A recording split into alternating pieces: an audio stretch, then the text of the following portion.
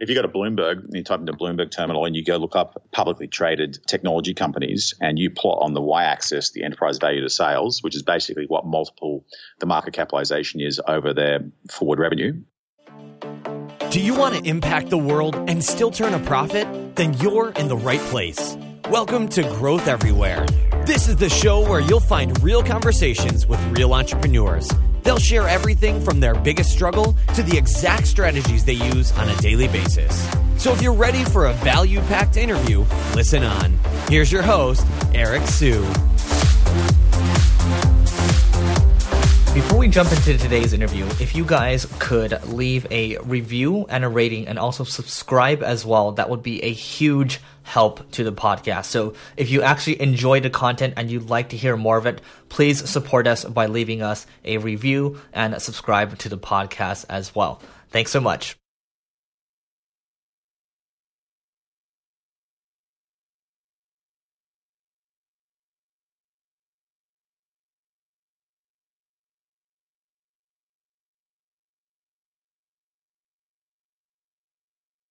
Okay, everyone. Today we have Matt Berry, who is the founder and CEO of Freelancer, which is a global online freelancing and crowdsourcing marketplace. I'm going to let him talk about some of the numbers because I'm really excited about numbers all the time. And I'm glad to hear, kind of before we started, I asked Matt what his 3 passion points were, and he said revenue, revenue, revenue. I like talking about revenue. So, Matt, without further ado, welcome to the show. Thanks for having me. Yeah, thanks for being here. So why don't you give us a little background, kind of just kind of who you are and what your story is? Sure. So I'm the chief executive of the Freelancer Group, which consists of a bunch of companies. Freelancer.com, which is a global marketplace for jobs. We have about 35 million people around the world in every country you can possibly think of. And you can think of it just basically like an eBay for jobs. So any job you can think of, you can post on Freelancer, and there's people from around the world that will do that job for you. We're in 1,350 skills or more. So everything from design for me a website, a logo, graphic design, right through to astrophysics, aerospace engineering, genetic engineering, biotechnology, manufacturing, walk my dog, clean my carpets, you name it. Any job you can possibly think of, you get done on Freelancer. We've done almost 16 million. Actually, I think we just passed over 16 million jobs to date. And we acquired about 15 competitors in the space and merged them all in over the last decade. So we're the largest in the world in terms of what we do by number of users and number of projects posted. But in the group, we've got a bunch of other companies. Also includes Escrow.com. And this is a global payments business. So you can think of Escrow.com like PayPal, but the difference is PayPal and a bunch of, all the innovation that's happening in payments is primarily designed around buying cups of coffee. So I can buy a cup of coffee, I can tap my phone and share a cup of coffee with my friend. I can maybe use the facial recognition to buy a cup of coffee. But Escrow is different. Escrow is about buying things that are expensive and complicated. Things like airplanes, things like jewelry, gemstones, diamonds, boats, cars, zebras. There's a space station going up in 2021 if they get off the ground, and the tickets are $10 million a seat, and we're taking deposits already for those tickets. We sell IP address ranges, domain names. We've sold the domain names for Uber.com, Snapchat.com, SpaceX.com, Instagram.com, WeChat.com, Chrome.com. I mean, you name it. It's gone through us in domain names. And so this is a business that's done about $4.5 billion US in payment volume. It's been running for about 20 years. And then in the group, we have some smaller businesses. One's Freightlancer, which is a global marketplace for freight. And this is for shipping things that are expensive and complicated. So things like 1,600-ton cranes, manufacturing, construction, and so forth.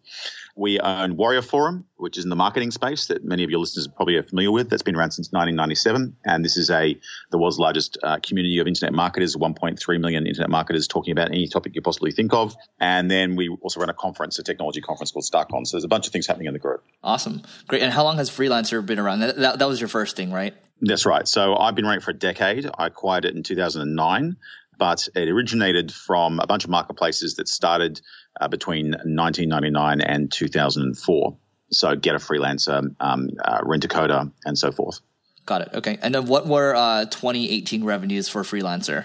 They're about $50-something million, and we did about $740 million or so in turnover through the group. Wow. Got it. And are you able to talk about how much cumulative revenue the group did? That is the group level. Got it. Okay. Perfect. Cool. So it sounds like you're doing a lot of fun things. You got Escrow, Warrior Forum, all these different properties. I'm just kind of curious. This is kind of going off script, but what drives you?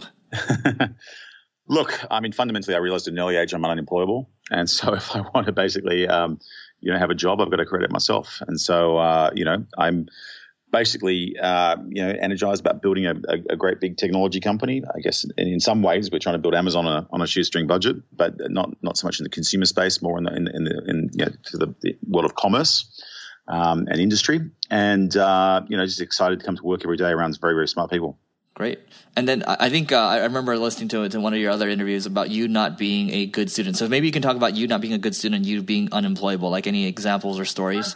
I don't know. Look, I that was one interview, and I don't know where on earth that came from. I was a pretty good student. I had a scholarship to high school, and I went to Stanford University. So I don't. Oh, okay. That was a funny comment that actually threw me the last interview I did with Mixpanel, and I think only because he reached out to the guy who topped my high school, and of course from his perspective, everyone was a poor student. So yeah, I don't know what. Got it. Okay, cool. And then I think there was an interesting story about your Stanford class and how strong your class was because you had one of the founders of X in the class as well, right? So maybe was that the MBA program or was that like a regular class? No, I did a Masters of Electrical Engineering. And 97, 98, and of course that was a pretty magical time to appear at Stanford University. The whole .com boom was really just about to take off. And, the guys from Google were there, in one of my classes, which was IE 273, which is basically a technology venture formation. There were 40 people in the class, and you had to form 10 teams of 4. One person was the CEO, one person was the CTO, one person was the VP of sales and marketing, and one person was the CFO. And you had to write basically a business plan and pitch it at the end to entrepreneurs and venture capitalists. And, some of the most famous venture capitalists in the world were basically, marking your plans, although as a young student, you didn't really know exactly who they were. But in that class, I would say the people that went on subsequently to start businesses, if you add up the total market capitalization of all businesses started by people in just my class of 40 people in my year only, it's well over $200 billion US dollars, 40 people. In fact, it's probably 300 billion. I've literally lost tabs on a bunch of people. And that's just my class. I mean, before that, Yahoo started in the class, Excite started in the class, a bunch of other things. And since subsequently, I'm sure a whole bunch of big famous companies have started that I'm unaware of. So, I mean, it was a pretty magical thing. I mean, we didn't realize at the time what was going on. It was just a bunch of smart people in a room, and it was some great lecturers. Got it. And what did you? Okay, so from let's say you graduated from Stanford, and you didn't acquire Freelancer until 2009 or so. What were you doing in between that time? Yeah, so when I graduated, it's a funny story. One of my classmates actually from that class said, "Why don't you go start a business with me?"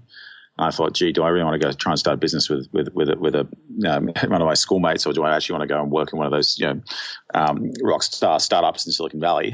So I turned him down and joined a security startup called originally Verigard, which changed their name to Securify, and about 9 months later got bought by Kroll, which is I think the largest intelligence and investigations company in the world. It's kind of like the private sector CIA, which is a very interesting company.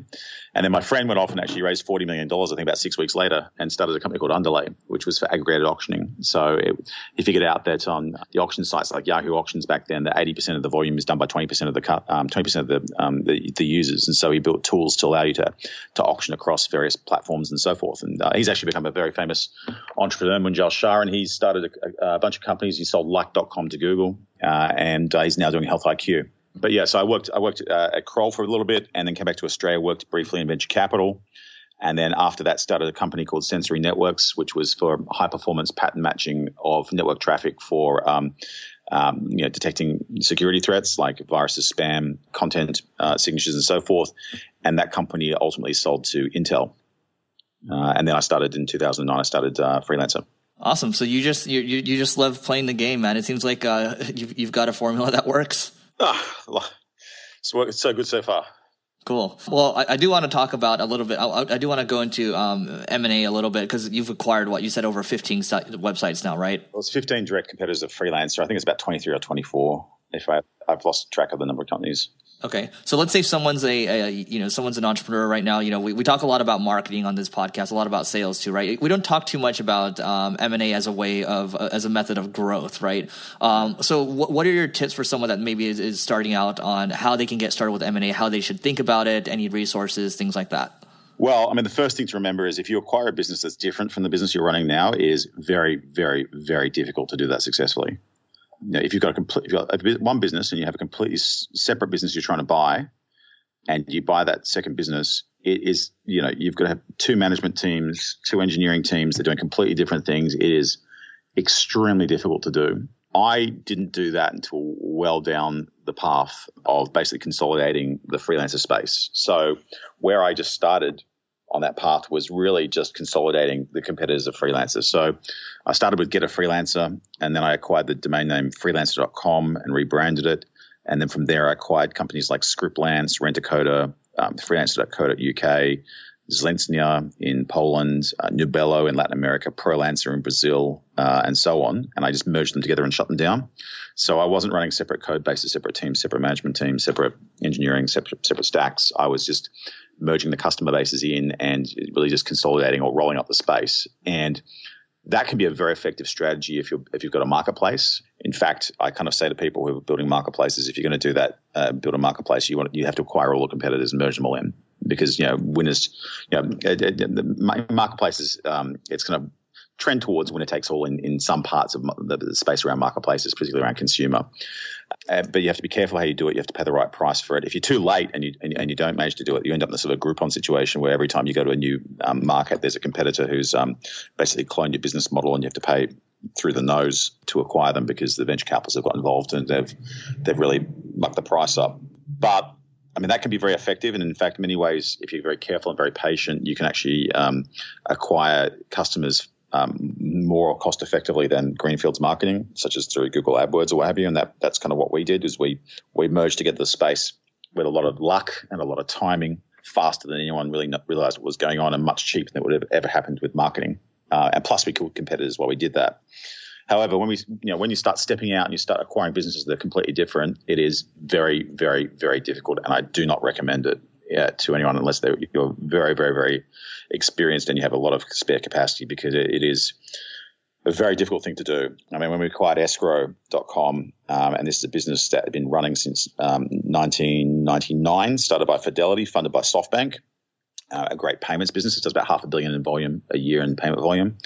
This is a business that, I had to split my management team in two. I had to hire 60 people, it's now 70-something people in 5 countries. I had to rebuild the entire technical stack. I had to move it into Amazon. I had to launch a more rigorous AML and KYC program. I had to do marketing around it. It is extremely difficult to do. And I would say that people say that most M&A fails, and it's particularly risky when you're buying completely different businesses. It's a lot better thing to do when you've got just a direct competitor with a very similar business model, very similar pricing model, and you can merge it in and shut down one of the other stacks.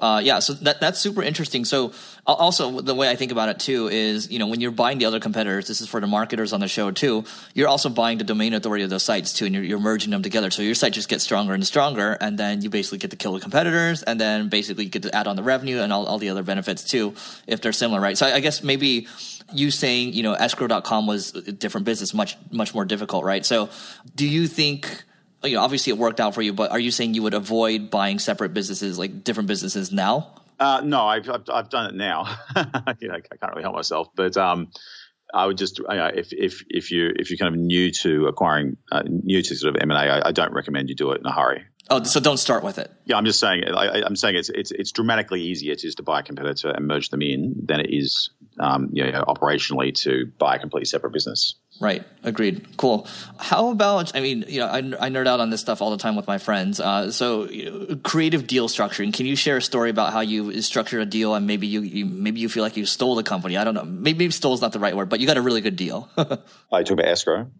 It doesn't have to be escrow, just any type of deal that you might have structured in the past where you did something really creative, and maybe you can share the story. Well, generally I'm just very patient. I don't chase the price. I don't look at companies where there's institutional backing, because once a venture capitalist is involved, they manipulate the capital structure and the deal terms so that the valuation is unrealistic. It's kind of like the long con game that's going on in Silicon Valley really at the moment, where everyone wants to be a unicorn, and there are ways you can synthesize a market capitalization of $1 billion through liquidation preference and ratchets and other preferred stock terms in order to create the window dressing of a high valuation, but actually not the reality of a valuation that would be transferable to the public markets.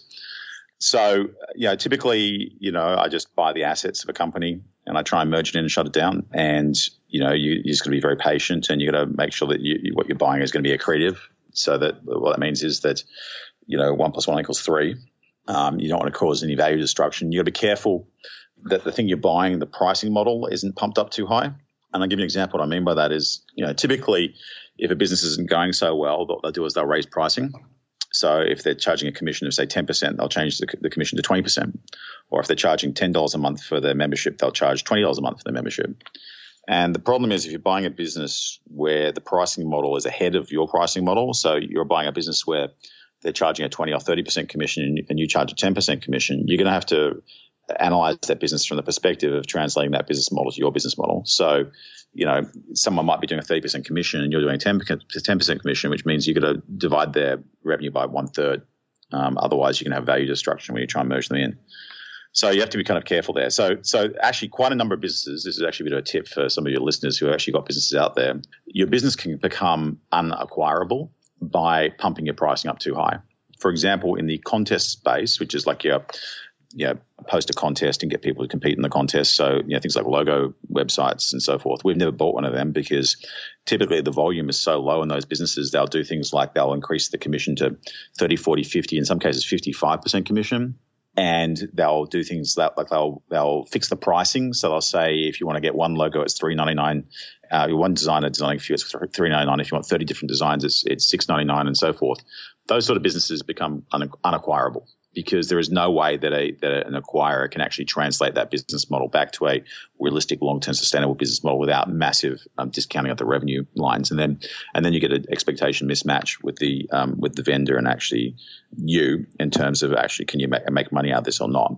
And in a way, that's kind of what's happening with a lot of unicorns as well. Like when you're doing $20 million in revenue and you've got a market capitalization of $1 billion.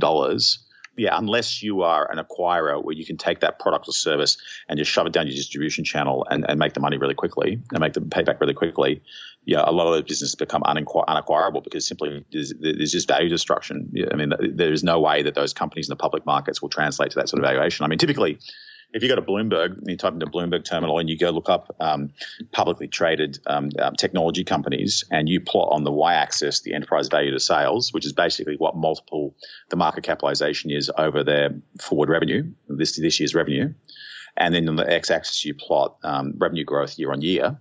Typically, you'll see across, so the 10% revenue growth to, 50, 60% revenue growth year on year, you'll see a somewhat linear relationship. And what that works out to is that if your revenue growth is growing about 40% year on year, you typically might get in the public markets about a 10 times valuation on your current revenue. So if you're doing 20 million in revenue and you're growing at 40% year on year, typically your market capitalization in the public markets might be about $200 million, right?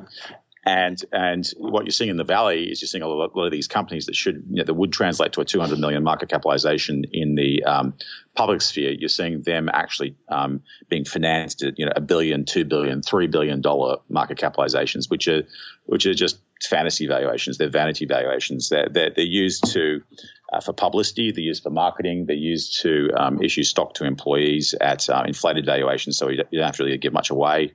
And they're not.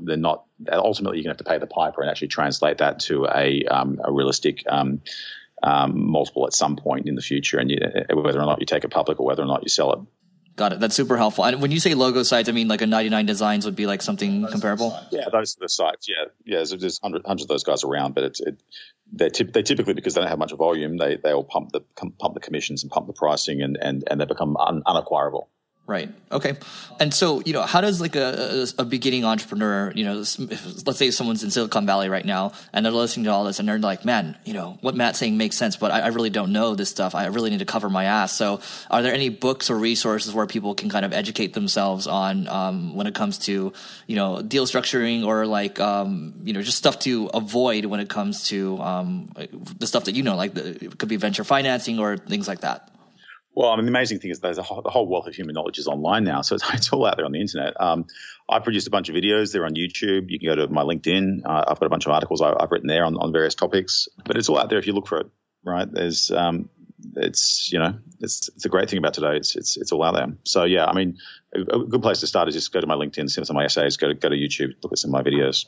Cool. And so for you, I mean, you're a busy guy. You sound like you are very methodical, all the stuff that you've done so far. Why are you out there producing content? Why are you doing podcasts like this one? Like, we didn't even know each other before we did this. I just want to get in your head. It's interesting to talk to smart people, right? It's interesting to kind of, if you've got some thoughts in your head, it's sometimes good to put them down on paper and get them out there and then, talk to people who read your material and, you meet interesting people, you get interesting feedback, you kind of learn new things. It's good to be out there and talking to people. Great. And so, like, for you, I'm always interested because I can tell when I'm talking to someone that I perceive to be a deep thinker, right? So, so for example, one of my friends, when he thinks about deals, and this doesn't have to just center around deals, but the way he thinks about things is, if I'm going to do a deal, I'm only going to buy a company where they'll let me buy like 20 to 30% of the company, right? And I'm only going to do a deal that way. That's like ironclad. So do you have any specific formula for, acquiring a business, or maybe just how you think about things to go a level higher, so you can choose your own adventure there? Yeah, so your friend's thinking from a minority investor or a venture investor perspective, where the objective is to try and get control of the business. And I talk about this actually in a video that I've got online, which is called "How to Not Get Screwed in the Venture Financing," which is actually on YouTube, which might be interesting to some of your listeners. Sure. The goal from an investor's perspective is number one, you want to give a vanity valuation for a whole bunch of purposes, particularly because you're trying to compete with the US VCs, or you may be a US VC or a Silicon Valley VC, et cetera. And there's some benefits there around being able to issue stock at inflated valuations, to the detriment of the employees, unfortunately, and around marketing and being part of the unicorn club, et cetera. But then the flip side there is also, well, how do you get your payoff in the long term from a venture perspective, and how do you get control over making sure that, if something goes wrong, that you've got control over the business, even though you've invested in a minority stake. So typically that gets achieved in the venture space. I'm not talking about my perspective now, I'm just talking about from your friend's perspective, and why you might want 20% is typically you might want to do that so you can get a board seat, so you can structure the board so it's like two seats for the founders, 2 seats for the venture guys or the investors, and 1 independent. And that sort of structure, typically the investor will get control immediately, because the independent, there's a joke that says that the great thing about independent directors is the more you pay them, the more independent they get. And there's another thing known as the golden rule, which is he who has the gold rules, which basically means that, if you can get a 3 versus 2 scenario on the board, that's a scenario that will never be able to be unpicked in a hurry, and you'll get control, board control. And then through a preferred stock structure, there's ways, with liquidation preference, participating preferred liquidation preferences and so forth, that you can actually get a payoff which is more commensurate to what the valuation, what the sort of payoff you'd get if the valuation was sort of a public markets valuation, 1 share, 1 vote sort of situation. In my perspective, what I typically do, I don't really like doing minority investments. I don't do venture investments really anymore. I've made some venture investments. I really consider it philanthropy rather than actually professional investing, because typically I dust my money when I do that. Venture investing is the worst type of investing possible, in my opinion, from a risk return perspective, and early stage investing is the most extreme end of the worst type of investing out there. From my perspective, from an operator's perspective, I'm not trying to create a portfolio of investments where I kind of take a big swing and try and return the entire fund with one investment, and then try and make some cream off the top from the rest. While most of the portfolio is going to donut. What I'm trying to do is I'm trying to grow my revenue, and I'm trying to find synergistic businesses that will help grow my other businesses. And so, from my perspective, I typically want to buy 100%. I have once bought a business 50-50 because I like the operator of the business, and he had domain knowledge that I thought was very valuable that I didn't have. And I think I could work very, very well with that person. It's tended to be really good. But typically I'm looking to buy 100% of business that I can merge in somehow and really help grow all my other businesses, and in a smart way, or increase my strength strategically in the market through something which is very, very complementary, or something which is really required in today's age of increased regulation. I mean, I would say, just on that just briefly, I would say the defining characteristic of really the last 2 years in the technology industry is the regulation that's come into the space is extreme and is not getting any better.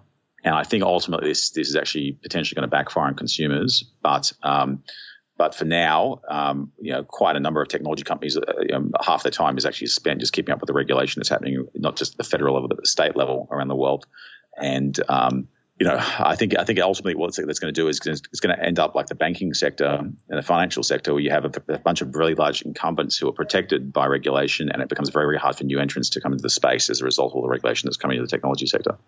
Yeah. So the other thing too is, so why do you prefer to own 100% and then kind of put it within your portfolio versus the minority piece? Is it because you have more control? Like, what is it exactly? Well, because I'm considering from an operations perspective, an operating perspective. I'm not thinking from an investing perspective. I'm not in it for a financial return in terms of the capital gain on the stock. I'm thinking of it from how can I grow my revenue? And you want to be able to consolidate your revenue, which means you need to own a majority as a minimum to be able to consolidate the revenue. And then really just, what makes sense is that if the business is great and it's going to grow really, really well, you want to own 100% of it, right? You don't want to own half of it and then have to go buy it back at some later stage, right? If I'm going to contribute my management team and our expertise to growing that business, it's just going to get more and more expensive down the track. So you might as well buy all of it now rather than buy half of it now and pay a lot more for it later. For example, when eBay, I'll give you a classic example of someone who did it the other way around. So eBay, when they grew, they went around the world and they, in every market around the world, well, market by market, not every market probably, but in market by market, they would find a local partner. And for example, when they went to a country like Australia, they found one of the largest media companies in Australia, and they said, we'll put $3 million in, you put $3 million in, and we'll own eBay Australia 50-50, right? That became ultimately very, very successful. And I think they paid about $140 million to buy back the other half about 6 years later. So, you kind of want to own the thing 100% if you're operating it and you're growing it yourself. You don't want to kind of buy half of it now and then have to pay a lot more for it later on if you can help it. Love it. When's the Matt Berry book coming out? I don't know. I get some time. There's just so much in there that I'd love to just unpack. But anyway, we'll work towards wrapping up here. A couple more questions from my side. So we talked about, the things that have gone well, but what about, is there any story you can share, maybe like a big struggle you can share in these last, 10, 15 years of doing business? Yeah. So, look, a friend of mine, Mike Cannon-Brooks, runs Atlassian, said something which I thought was great, which was if you come to work and you're not smelling smoke, you're not sniffing hard enough. And it's absolutely true. Every day you go to work, something's burning. And in fact, when the bigger your company gets, multiple things are burning when you're coming to work every day. So, you just have to your goal as CEO is to figure out when you come to work where the smoke's coming from and try and address it as fast as possible. The biggest challenges, I think, are really around people. It's around getting the right people in the right roles, incentivizing them, retaining them, helping them develop, etc. As you get bigger, you got more and more people. It becomes more and more challenging to be able to do that. The biggest thing I'm looking for in my business are people willing to put their hand up and take initiative and leadership to take charge of things, because there's just so many things going on that you can't get your head across everything. You've got to be able to rely and delegate on people. It's the only way to be able to grow as a manager. It doesn't matter what level of the company you are, whether you're a team leader or whether you're more senior in the company. You got to be able to delegate to people to grow, and particularly at the CEO level, you got to have great people you can rely on, and you can let them go and not have to kind of worry about them. And so I think the biggest challenges that don't get any easier and become a bigger problem over time is just finding great people and putting them in the roles and making sure they do their best. And it's kind of like I don't know if you've heard of the Peter Principle. In my company, I like to give people opportunity, and I like to promote them if they do well and they achieve good things. And the Peter Principle is you get promoted to the level of your incompetence. So, for example, you start off and you do really well, and you get promoted to team leader, and then someone says you're doing really well. Then I'll give you a second team. Then I'll give you a third team. And then once you get the third team, the whole thing just falls apart. Because you just get promoted to the level of your incompetence, right? People max out, yep. Yeah, they max out. And it's very hard when you take someone to a certain level and then they don't do very well at that level, but they're doing really well at the level before. It's very hard psychologically to then say to them, you know what, you've kind of reached the pinnacle of your ability right now. I've got to take something off you and put you down a notch. At that point, typically people lose face and they want to quit because they feel that they've it's been a humiliation for them. So it's very tricky, and you have to be very careful about how you do it. But So how do you approach that? Because I know for me, when I approach those conversations, I'm not the most in my StrengthsFinder. One of the things that's weak for me is the empathy portion, right? So I deliver feedback very directly. So are you the one delivering it, or do you have someone else do it? Like, how do you handle that? Well, it really depends. The answer. I'll do it, or some of the person in the company will be doing it in the management team. But typically these situations you can kind of see them as they kind of, it's like almost like a slow motion train wreck when they start to occur, and a junior manager's going to be being put a little bit too far ahead of kind of where their capability is. Sometimes people are really receptive to it. It's really a minority of circumstances where people are receptive to it and they go, look, I really understand. I need to learn more, and I appreciate the fact you kind of recognize this and so forth. But more often than not, the thing becomes a train wreck. More often than not, people get really resentful. They get disgruntled. They become toxic, and then the thing to do, unfortunately, is to find a way to exit them out of the business. Yep, agreed. Cool. So 2 more questions from my side. What is one new tool that you've added in the last year that's added a lot of value? So it could be like an app that you added, like a meditation app, or it could be like a Peloton bike, anything like that? Gee, I have to think here. You throw me a little bit, especially when you kind of anchored it with the fitness. Oh, I'll tell you what, if you are talking about fitness, there's a fitness thing I took up actually in the last year, which actually was amazing, which was there's a thing called F45, and I don't know if it's come to the US yet or not, but it's kind of it's like a CrossFit thing that's kind of run by computers. You go to the gym, they run it. It goes for 45 minutes, and you kind of watch the computer screens. There's some trainers in the room, obviously, kind of helping you out, etc. But it's just incredible. Like, I was very skeptical of it, and I kind of started going, and let me tell you, it just gets you really fit, really, really, really fast. So I've been going to that kind of 3 or 4 times a week. That's been great. Cool. So is that like a gym where they have classes? It's like a gym, yeah. But it's not really an answer to your question in terms of app, but you kind of threw me with the. Well, I'll take it. That still works anyway. That's cool. And what is? And I feel like you read a lot, right? Yeah. Okay, so typically this would be for what's one must-read book you'd recommend, but I think from a guy like you, I'd like to know the 2 most important books from you. Well, I'll tell you a book I've just read, which I thought was pretty amazing, which is a book by Edward Bernays, who is the godfather of public relations. He actually is the great uncle of Mark Randolph, who I actually brought out to Australia on stage for one night in Sydney, one night in Melbourne, who is the founding CEO of Netflix. And his great uncle, I think it's great uncle, or maybe great uncle, is this guy Edward Bernays, and his seminal book is the book called Propaganda, and he talks about how to create messaging that kind of changes consumer behavior. He's the guy that got Americans to eat bacon. He's the guy that got women in America to smoke. He's I think from the 30s or the 40s. I mean, it's a pretty phenomenal book. But I've just read that. I actually asked Mark Randolph on stage. I actually threw him the first day I was interviewing him, because I was kind of it was he did a presentation. There was a bit of a Q&A afterwards, and I said to him, "Did you use your great uncle's power of seduction of the American psyche to influence American consumers to consume Netflix?" And the first night I actually threw him, and he was completely flabbergasted. He didn't actually answer it. The second night I asked him in Melbourne, he said, "Well, where do you think Netflix and chill came from?" Wow. This is you said it's from Edward Bernays, right? I'm about to order it right now. Bernays, yeah, called Propaganda. It's pretty good. You also get it on Audible. Then I guess the second thing that I listen to fairly fastidiously is Macro Voices, which is a podcast on macroeconomics that's by Eric Townsend. It's pretty phenomenal.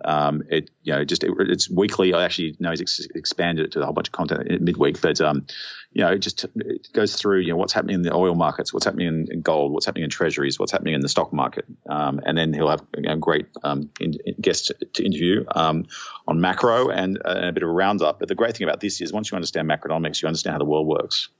You understand why things are happening. You understand how politics works. You understand industry. It's really amazing. So I highly recommend that.